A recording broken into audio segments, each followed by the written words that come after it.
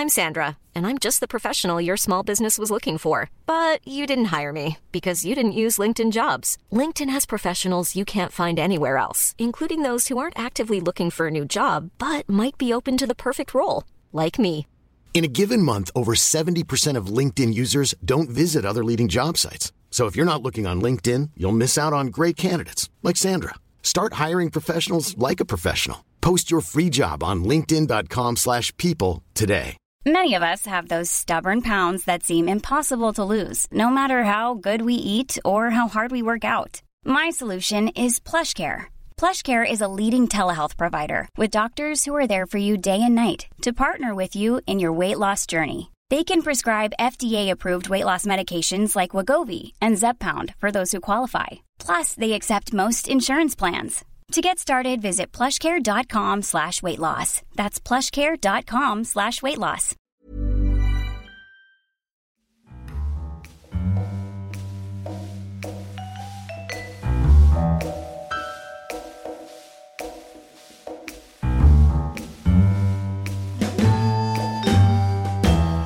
Hello and welcome to another edition of the Curzon Film Podcast. We've made it. It's halfway through the year. So this week we decided to round up some of our absolute favourites of the first 6 months of 2018, as well as previewing our most anticipated releases for the second half of the year. I'm Jake Cunningham, and joining me this week we've got Kelly Powell. Hello. She's back from Italy. She's looking radiant. Thank you. We've got Sam Howlett. Hi. He's returned from East London. He's looking less radiant. I don't feel radiant. I got half sunburnt yesterday wearing a vest in the garden. Oh. I was in the garden for about half an hour as well. Don't make me think of you in a vest. Had a giant elephant on it. Absolutely. Please keep it PG. Yeah. And Camberley Campbell's here, and Hello. he's looking wonderful, despite not eating breakfast. I know, I've sacrificed everything for this pod. It's very important to me. In other words, I'm going to be talking to you about Show Dogs today. So I've asked everyone to send me their 3 favourite films of the year so far, and the 3 that they're most looking forward to. Kelly, we'll start with you. What's been your number 1? You Were Never Really Here. Yes, and so when I formatted this show, I thought it'd be a great idea. I'll get such a great selection of films to talk to, a wide variety, at least 9 different films. Failing to think that obviously everyone's going to pick You Were Never Really Here. Oh, it's just fantastic. Yeah, it's probably my favourite film of the year. Yeah, I think it's mine as well. Probably one of mine. Yeah. Yeah. Oh, it's so boring. But Kelly, why is this up there for you? I just thought it's just a standout film in the sense that like you don't really see that kind of film that often anymore. And she's just such a fearless director. And she sticks to what she does, and she doesn't give about anybody else's opinion. She just kind of does what she needs to do. Yeah, when people talk about like a fearless director, like it springs to mind ideas of kind of being brash and overly ambitious, and like things like The Revenant and things like but sorry, yeah, guttural reaction. But You Were Never Really Here is all of, I think the bravery in it comes from stripping it down and removing things that people otherwise might say is brave, and you're just getting to the skeletal idea of what you need for the story, and that's what's really impressive about it. I think skeletal is the key word for this film. It completely strips away any kind of fat or even like any muscle or anything in the film. It just shows you this bare bones of a character and like the blueprints of a story.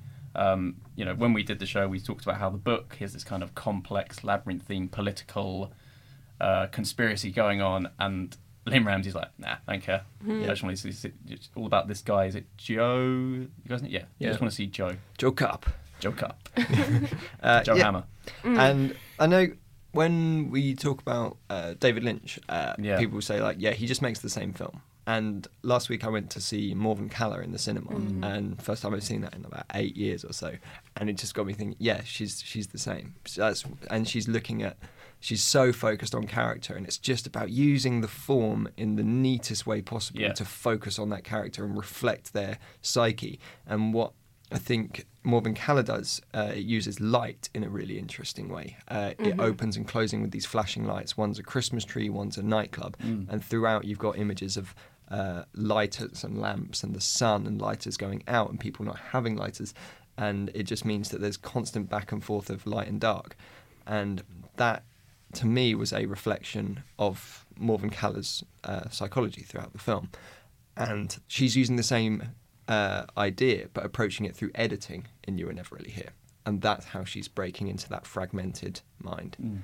Like, it's amazing to watch a master, and just such an unassuming one as well. I was going to say, like, with you saying the editing was quite an important part of You Were Never Really Here. I think particularly important part was also the sound design, because I saw 2 cuts of it. I saw one at LFF and then one that was on release, and I think there was a slight difference in the ending, but then there was also, I think, I may be wrong about this, but it felt like the sounds had been played up a lot, so a lot of the film draws your attention to a lot of sounds around Joe, so it just you start feeling a bit like boxed in, so there's crowds just sound deafening, and cars, so do cars and everything, and then there's also these kind of flashes back to moments from Joe's past, but it's not really given any context. So Ramsey, as she normally does, she likes to drop you in without context, so there's a lot of these sounds that you just hear, and these horrible, like, haunting noises, and the film kind of drip feeds you the context as to what is happening when you hear those things. But for the rest of the part, it's just this bewildering look into Joe's mind, and it's really overwhelming, especially from the beginning when you don't really know what's happening. You just see this kind of foul deed unfold, and then these haunting sounds afterwards. But yeah. All right, let's move on to your second choice then, Kelly. I think that might be Lucretia Martel's Zama. Cavalier's raised his fists in joy at the mention of that one. I think we've got it's another overlap there for one of your choices too. Oh yeah. Also, fearless director, I think. I mean, what she did with that film, the first time I saw it, I was really, I didn't know what to make of it. And it was one of those films that, like, the more you thought about it and the more you dissected it, the better it was. And upon second watching, it was just like, whoa, this film is amazing. And even the pod that we did, I enjoyed that conversation so much because there's just so much to dissect. Just with how multi-layered it was, the cinematography was gorgeous. Also, sound design was amazing. And it was really funny, actually. Yeah. I thought it was a great film. Absolute banger of a soundtrack.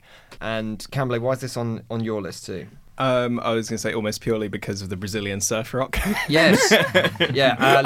Los Indios Tabajaras. So good. If you haven't listened to them. Yeah. I actually, because there wasn't one on Spotify, I built a Zama soundtrack playlist. So if anyone wants the link, I will share it around. That's public. This is my work soundtrack now. Oh, it's so good. And looks absolutely amazing as well. And probably one of my favourite final shots of the year. Oh, yeah. Just filled with so many mixed emotions about freedom and hopelessness at the same time, and extremely serene, and it's really lovely. And I think it all does go back to this music that it's quite unnerving how chilled out it is in relation to the events we're seeing. I was going to say it's a really great ironic touch, because it kind of gives this impression of this, like, island paradise and stuff, which is what I imagine like a lot of colonialists thought when they were heading out to these exotic lands, but all they really find there is just depression and ennui. I thought that was a really great touch, and then also interspersed with those just really loud kind of electronic tones, like the descending one that happens when Zama is having a particular kind of moment of crisis, and he would just kind of this wonderful performance where he would just kind of stare past whoever he's talking to, and this tone will just like drop. Yeah. It's really wonderful. Yeah. Great appearance by a llama as well. Yeah, fantastic llama. One of my favourites in film. So that's got Lucretia Martel's kind of futile colonial tale, Zama. And that's still out in cinemas as well. And I think it is one of this year's real cinema releases. Like, you want this on a big screen. It's so lush and so rich. It's the film as well that I think's got the most kind of small but passionate like fan base in a weird way, because all over Twitter it's been people going like, it's, you know, it was a week after the Avengers or something, they were like, please everyone see Zama, you need to see Zama. Yeah, we had Hannah from Little White Lies here to talk about that as well, and that magazine gave it like 5 stars across the board, and David Jenkins even highlighted it as like, this is one of the 21st century masterpieces. Really take this opportunity to go and watch this film. You really want to see it on the big screen. Yeah, wonderful. And your third choice? So Lean on Pete's my third choice. I just love Andrew Haigh so much. I'm one of his biggest fans. I think. You're one of the Haigh heads, as they call them. Oh, yeah. I didn't care for that. Well, it's like Tom Hiddleston and Cumberbatch. It's like everyone's a Haigh head. Come on, we're all Haigh heads. Yeah, I think we can come up with a more elegant term. Yeah. I just thought that this was a beautiful movie. I don't know, maybe I was just really moved by it. And I thought that it was also really understated. I really like how he also just sort of places you in this world and you sort of have to figure your way through it through the eyes of Charlie. And so this is a horse and his boy, really. A horse and his boy. Just to give a brief bit of background for those that haven't watched it, this is about a young boy who kind of rescues a horse that's going to be put down and takes it across this odyssey across Middle America, really. Yeah. And it's pretty light on any other events. That's what it is. Exactly. It's also a character study, I think, and I like slow cinema, and I think that he sort of took his time letting us get to know this boy. And we sort of follow his journey, and I think that I just related to him deeply. I think it's a nice entry point for people to find Charlie Plummer as well, because this first played at Venice. He won the Young Actor Award, but then All the Money in the World came out, and obviously that got a lot of press, and that came out before this did in the UK, and then that was the kind of thing that broke him through to people. And this is a much more different performance. He's quite manic and frenetic in all the Money in the World, and I don't think anyone's going to really remember that performance. And it's maybe a shame that this came a couple of months after that, and there wasn't as much interest. I think this is one of the great child performances of the year so far as well. Oh yeah, for sure. Yeah. All right. Let's move around the table. Camberley, let's take your choices. What's your number one? Well, mine wasn't in any particular order. I had Zama at the top, I guess. Yeah. And that ready to go. We've already kind of talked about how wonderful and weird that is. I think immediately after watching it, I was quite confounded. I hadn't really seen a film like that in the cinema for a really long time, if ever, because it just kind of has this really strange, sensational feel to it. So you can kind of really feel the heat. It's using that sound and image to create this odd sensation of touch, which is one of the senses that cinema really shouldn't be able to do. Unless we could go to the Zama 4DX screening, but it really kind of reaches out to you, and you feel almost quite sticky watching it. It's a sweaty movie. Everyone just looks really uncomfortable throughout. It's really kind of great to see, especially none more than the guy playing Zama. I can't remember the actor's name, but he has this really great, just deeply uncomfortable performance as he just kind of gets ritually humiliated over this film's running time. I think Kelly mentioned earlier the scene with the llama as well, which kind of, there's moments in this film which are just so odd, but they're so funny and just grim at the same time, because this almost farcical just appearance of this llama just almost, it feels like this extra step to humiliate this guy who just wants to get the hell off this island.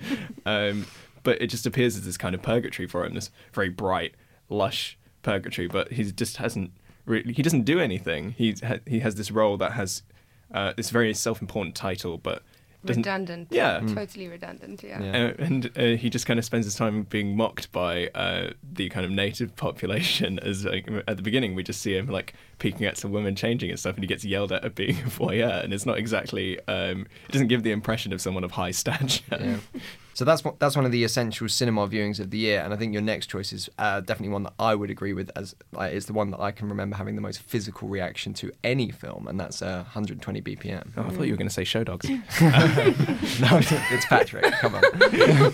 Yeah, BPM I feel like I came to quite late because I heard all of the buzz from the festival circuit and everything, and people raving just this is the best film of the year, but people were saying this in 2017, so it was a little strange to say it's my favourite film of this year. So, to you, before you watched it, to you, what was this film?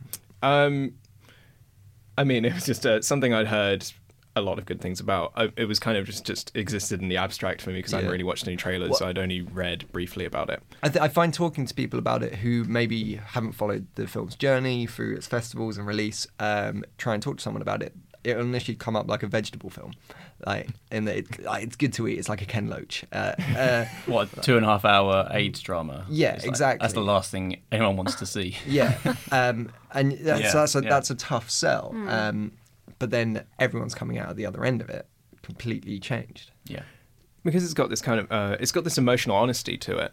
It's not a really grim portrait of that movement. Also, more importantly, it's a non-American perspective of the AIDS crisis, which is like it just feels it feels more essential, and it's also got this very authentic style to it. It's just kind of this fly on the wall filmmaking, but in a fictional feature. It's got this like emotional honesty to it, so it takes a lot of the good with the bad.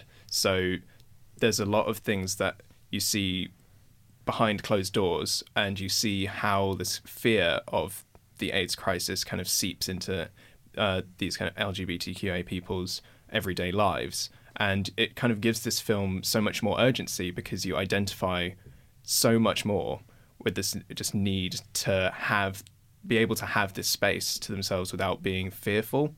And it does so well to just kind of drum up this kind of want to protest, and you kind of come out of the film wanting to just throw some blood at a corrupt government office or something. But it's its frankness is what really got to me, along with this really wonderful these very kind of lyrical ways. It's these very lyrical images where it's like the nightclub kind of folds into like kind of dust particles and then into blood cells. And this kind of refrain is amazing. An exercise in editing, it's absolutely phenomenal. You go from these protest scenes in this classroom, and then people are arguing and their arms are throwing up as like protest gestures, and then within an instant, and you haven't noticed, that same arm is the arm that's in the nightclub. Yeah. And as you say, then it moves into these particles, and then that moves into the genes and the DNA breaking down, and then we're back in another room, and we're back in the daytime, and you've barely noticed it go by, and it's sucks you in. Yeah, like this trajectory of images that is completely seamless and quite experimental to tie into a narrative piece like that. It's phenomenal. And for what is essentially partly a film about people dying, it's so like energetic and kinetic, and the camera's always moving, and everyone is moving and shouting, and like we say, the dance sequences, the protests, their the kind of debates they have in their meetings, everything's so full of like movement and life. Yeah, and it's actually showing things and talking about things. Like I went to a talk at the BFI during Flare, and discussing BPM, and Pride, the British film from, I think it was 2013, was raised, and it's like that's happening in England in the late 80s, and the only addressing of the AIDS crisis at that point is one character who doesn't even mention it by name, and is just who is given one scene, and that's it. And this actually looks at it head on and doesn't just like submit to it either as well. It's not just lots of people standing around crying. As you say, there's energy, there's life to it, and that's what makes it's about that, but it's not about that. You know? It's great that a film that about a subject that was kind of considered taboo, maybe even today, like it's kind of this unspoken thing that people don't want to talk about it. It's great that it approaches it with such like directness and honesty.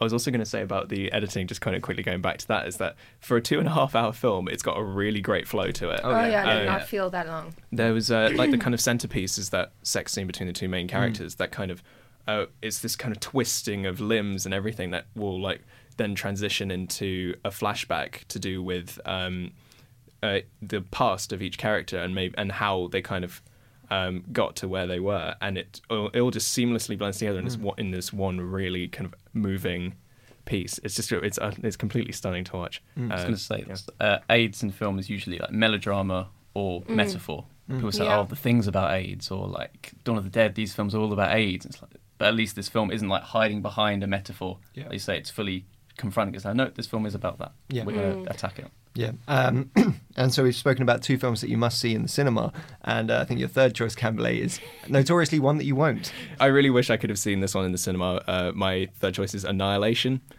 a sci-fi film in the kind of grand tradition of Tarkovsky, because it's just this really it uses the kind of other of this giant shimmer thing.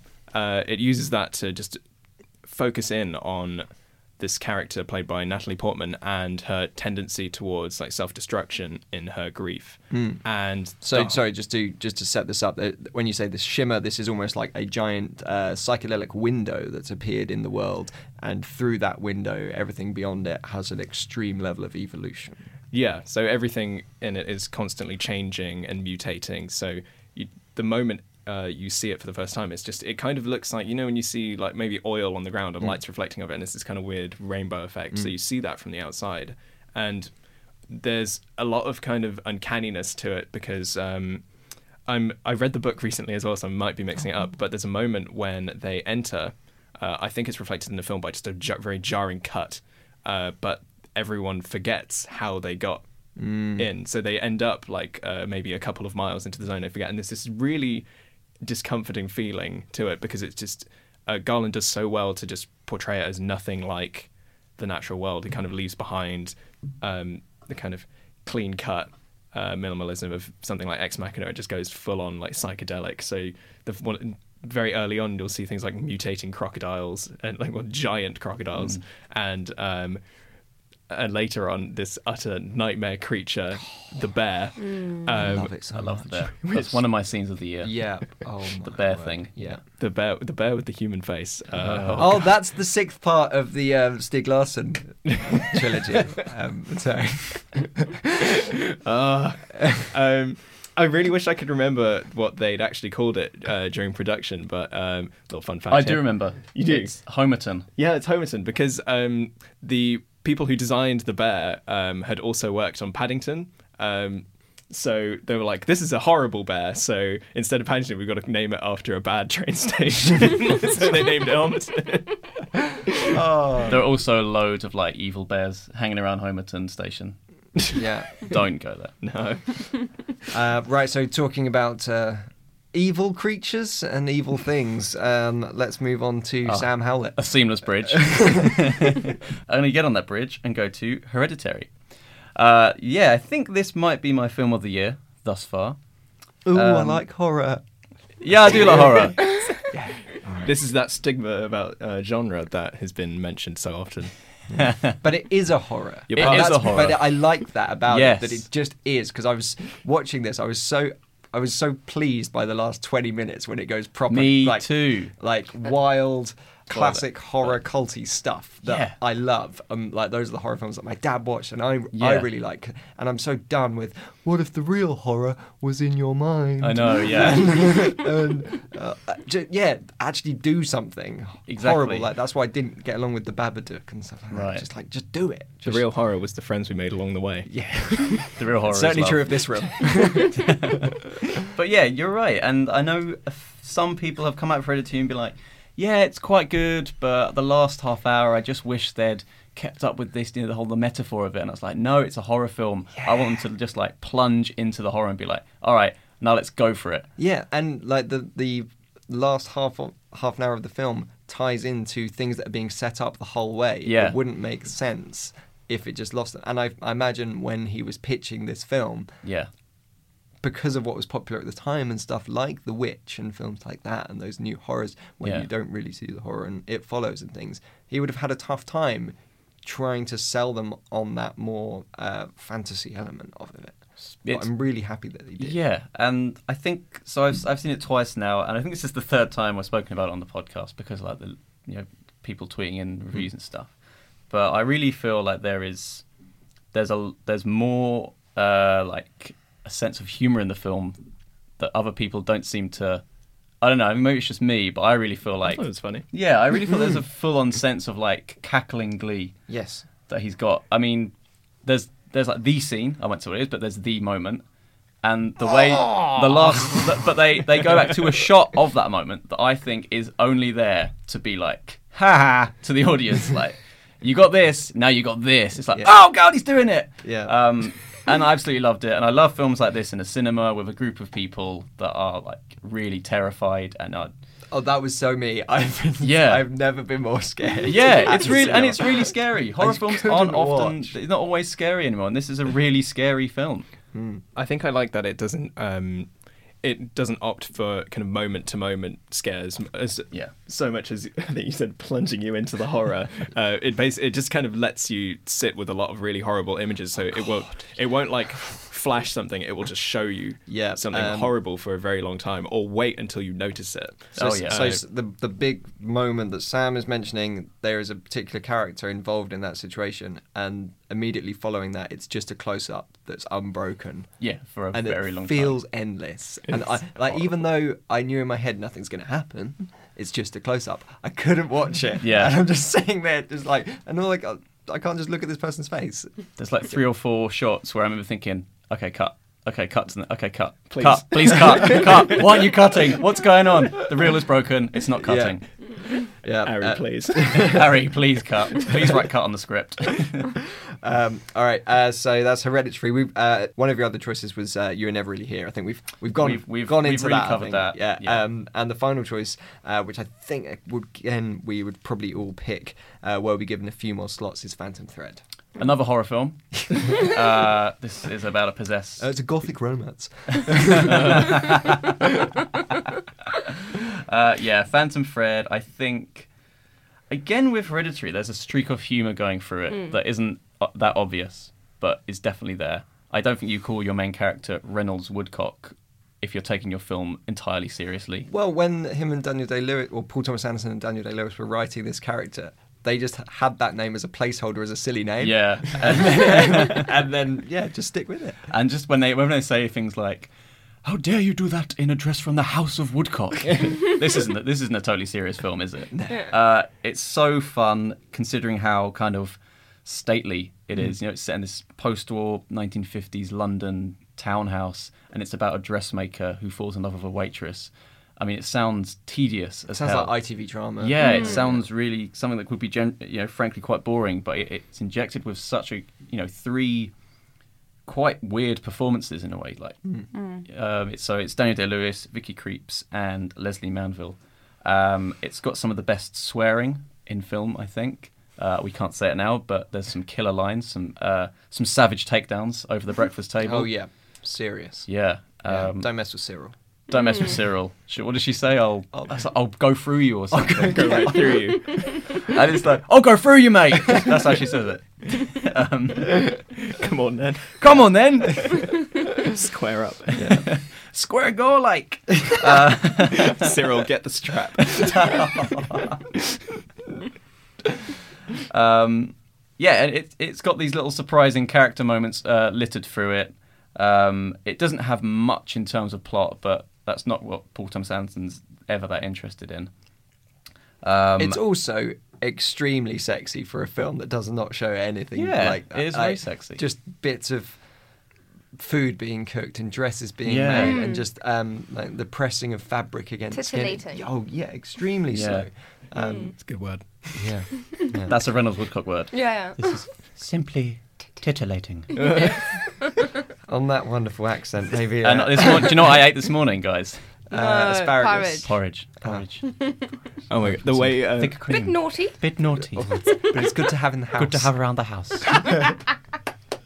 I just want to say, shout Cyril, out. would you like some porridge? I just want to shout needs out some to- porridge. He hasn't had breakfast. It's very important to me. And also, speaking of porridge, I just want to shout out to Vicky Krieps for the moment when they're kind of on holiday or whatever, and she just kind of gets rid of all decorum and eats her porridge like an absolute savage. And it's the funniest thing, like literally like teeth grinding against the spoon bad. Oh yeah, like when it gets into the sound design, when she's trying to annoy him, like the sound of her knife on toast. Yeah. It's the loudest toast Just I've ever can't have confrontation in the morning. No. Simply cannot.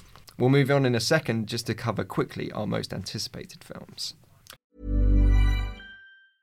Many of us have those stubborn pounds that seem impossible to lose, no matter how good we eat or how hard we work out. My solution is PlushCare. PlushCare is a leading telehealth provider with doctors who are there for you day and night to partner with you in your weight loss journey. They can prescribe FDA-approved weight loss medications like Wegovy and Zepbound for those who qualify. Plus, they accept most insurance plans. To get started, visit plushcare.com/weightloss. That's plushcare.com/weightloss. Hiring for your small business? If you're not looking for professionals on LinkedIn, you're looking in the wrong place. That's like looking for your car keys in a fish tank. LinkedIn helps you hire professionals you can't find anywhere else, even those who aren't actively searching for a new job but might be open to the perfect role. In a given month, over 70% of LinkedIn users don't even visit other leading job sites. So start looking in the right place. With LinkedIn, you can hire professionals like a professional. Post your free job on linkedin.com/people today. Right, so we've only got a few minutes, but we will quickly go ahead and preview what our favourites are coming up in the next 6 months. I've already been lucky enough to see a few, like Cold War, which is going to be out on the 31st of August on Curzon Home Cinema and in cinemas.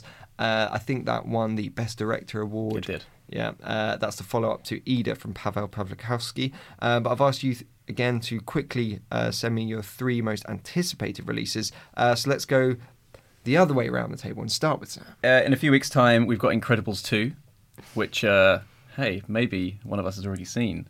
Can't confirm. Yeah. Can confirm because the embargo's up. I have seen it, and it's really great. The moment you hear the Giacchino, I was like, oh, I like this film. And it starts like immediately as the first film ends. There's none of this like, oh, what is Dash doing now that he's 30? Yeah, it starts with the battle with the Underminer, which is the sort of exclamation mark of the last film. And it goes straight from there. And as the film goes on, they kind of switch roles. So Elastigirl is now back in action, and Mr. Incredible, Bob Parr, is left to deal with the kids at home.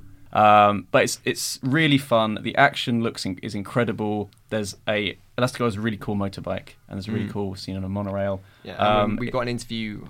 Yeah, I had a great interview with 2 of the producers on the film, so we'll be playing that in a few weeks' time. They're really fun. It's just, I think it's the most fun I've had in the cinema this year. Great. So looking forward to that. My next film I'm looking forward to is Widows, the Steve McQueen film. Yeah.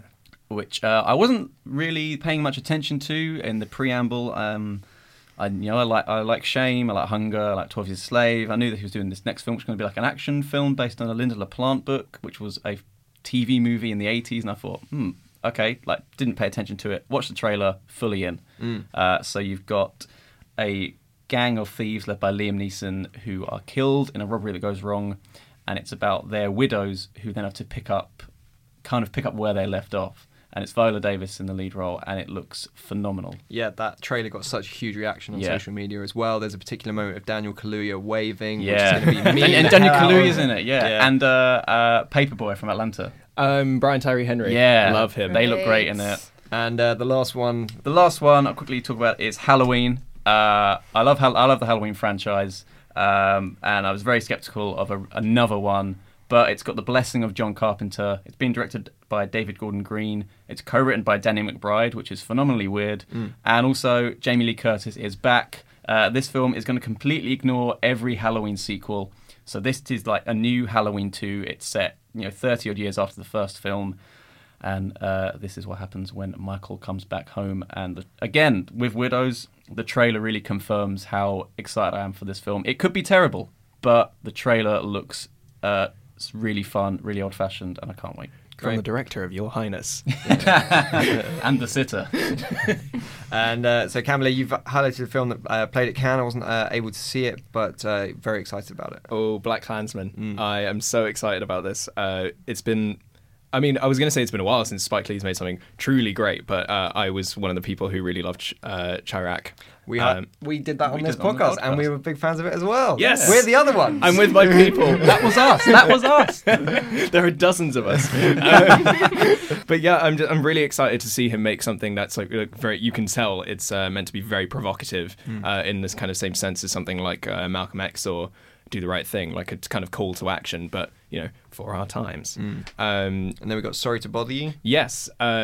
That's one I'm excited for too, but also it's very interesting to me that I'm happy that there's 2 films that are coming out that are about code switching, essentially. So 2 black men pretending to be a white person on the phone in order to dispel racism or something. But Sorry to Bother You just looks like it's taking more of an angle towards capitalism and just kind of the daily grind. But it's just looks like this mad thing via Michel Gondry or something. Yeah, it's got great artwork as well. It already looks like there's some great iconography and imagery that's coming out of it just in the stills. Really excited for that one. And the last one I think is actually already one that all three of you have seen, and that's 8th Grade. 8th Grade's a big one. It's just a really lovely film, but just and I remember when I saw it, a lot of people were saying to me, just like, I don't know how Bo Burnham knows my childhood. It has this really great approach to just this universal kind of angst of being a teenager and kind of all these growing pains. It's just a really lovely first feature from him, and really funny. You did sadly say that this will be the end of dabbing. I proclaimed this as it should be the final nail in the coffin for the dab, because it's agonising. I'm going to hold that torch, keep that torch burning for as long as I can. I mean, if you watch this film and you still want to dab, we're officially a dabbing fan podcast. Yeah. We back it. Yeah. Officially. Yeah. Yes. Yeah. We're taking the moment to officially endorse We're going to endorse dabbing. Yeah. All right. Kelly, we made it around the table. What are your three? Okay, so the first one is Gus Van Sant's new film, Don't Worry, He Won't Get Far on Foot. I'm looking forward to seeing it. I think it got mixed reviews. But still, Joaquin Phoenix, Rooney Mara. Yeah, and he's always going to be a director people are curious about. Yeah. Oh, yeah, for sure. So that one is definitely up on the list. The other one is Disobedience by Sebastian Lelio. Yeah. Very excited for that one. Been waiting a long time to see it. I know we've got to wait quite a while longer, unfortunately. Yeah. I think it's got a November release or something. Yeah. That's crazy. I know, it's ridiculous. But this is Sebastian Lelio. He just won the Oscar for foreign language film with A Fantastic Woman, which was obviously a big Curzon release, and that was on home cinema, and Disobedience will be doing the same. And this is Rachel Weisz and Rachel McAdams? Yeah. Two Rachels. Rachels. It's nice to see that he's doing interracial relationships. Okay, it's very good. Wow, that is exceptional. This was a great podcast with me, Jake, and Kelly, because Cam's entirely been cut out. And I think the third one I put on was High Life, Claire Denis' film, with Robert Pattinson and who's the other one? Oh, Juliette Binoche. The other one. The other one. Oh, there's only. You always put them together, like don't you? People in the film. They're just the dynamic duo. Newman and Redford. Pattinson and Binoche. I hate to burst your bubble there, Kelly, but I think that's a 2019 release. Is it? Yeah, they've delayed it now. Literally, as you started talking about it, I've got another one. What's your other one? Quickly. Damien Chazelle's one. First Man. Space stuff. Yeah. Space stuff. Where are we going to go? Moon. Yes. How do we know they're going to the moon? Write moon on the blackboard and underline it. Wait, are there any questions? Yeah, where are we going again, Kyle Chandler? I've underlined it, mate. It's on the other blackboard. And it takes so long to get to the moon, it's taken me 2 blackboards, and I've had to draw a huge line across both of them, one into the other, to get to the moon. Right, I think that's all we've got time for now. We've got you all very excited for the next 6 months of cinema in the UK in Curzon and on Curzon Home Cinema as well. Talking about that, you can still watch In the Fade, which was the focus of last week's show. And I went on a little football search because maybe there are some crossover fans out there who are also going to Curzon's and watching the World Cup. Bend It Like Beckham's on Curzon Home Cinema. Oh, great. Yeah. Good film. Love that movie. Yeah, really, really good. So I was very happy to see that on there. Now, if you've got any thoughts on your most anticipated releases for the next 6 months, please email us at podcast@curzon.com for next week's show. We'd love to read them. And in the meantime, you can subscribe, leave us a review or comment, rate us out of 5. That would be wonderful. Next week, we've got Haifa Al-Mansour, the director of Mary Shelley, on the show, and we're going to be talking about that because that's actually going to be out in cinemas and on demand next Friday.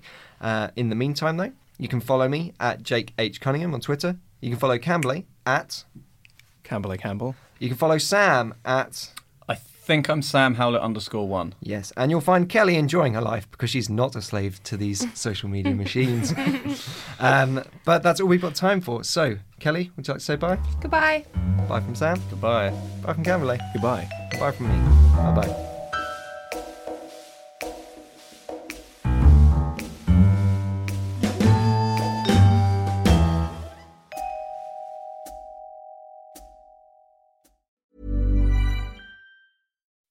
When you make decisions for your company, you look for the no-brainers. If you have a lot of mailing to do, Stamps.com is the ultimate no-brainer. Use the Stamps.com mobile app to mail everything you need to keep your business running with up to 89% off USPS and UPS. Make the same no-brainer decision as over 1 million other businesses with Stamps.com. Use code PROGRAM for a special offer. That's Stamps.com, code PROGRAM.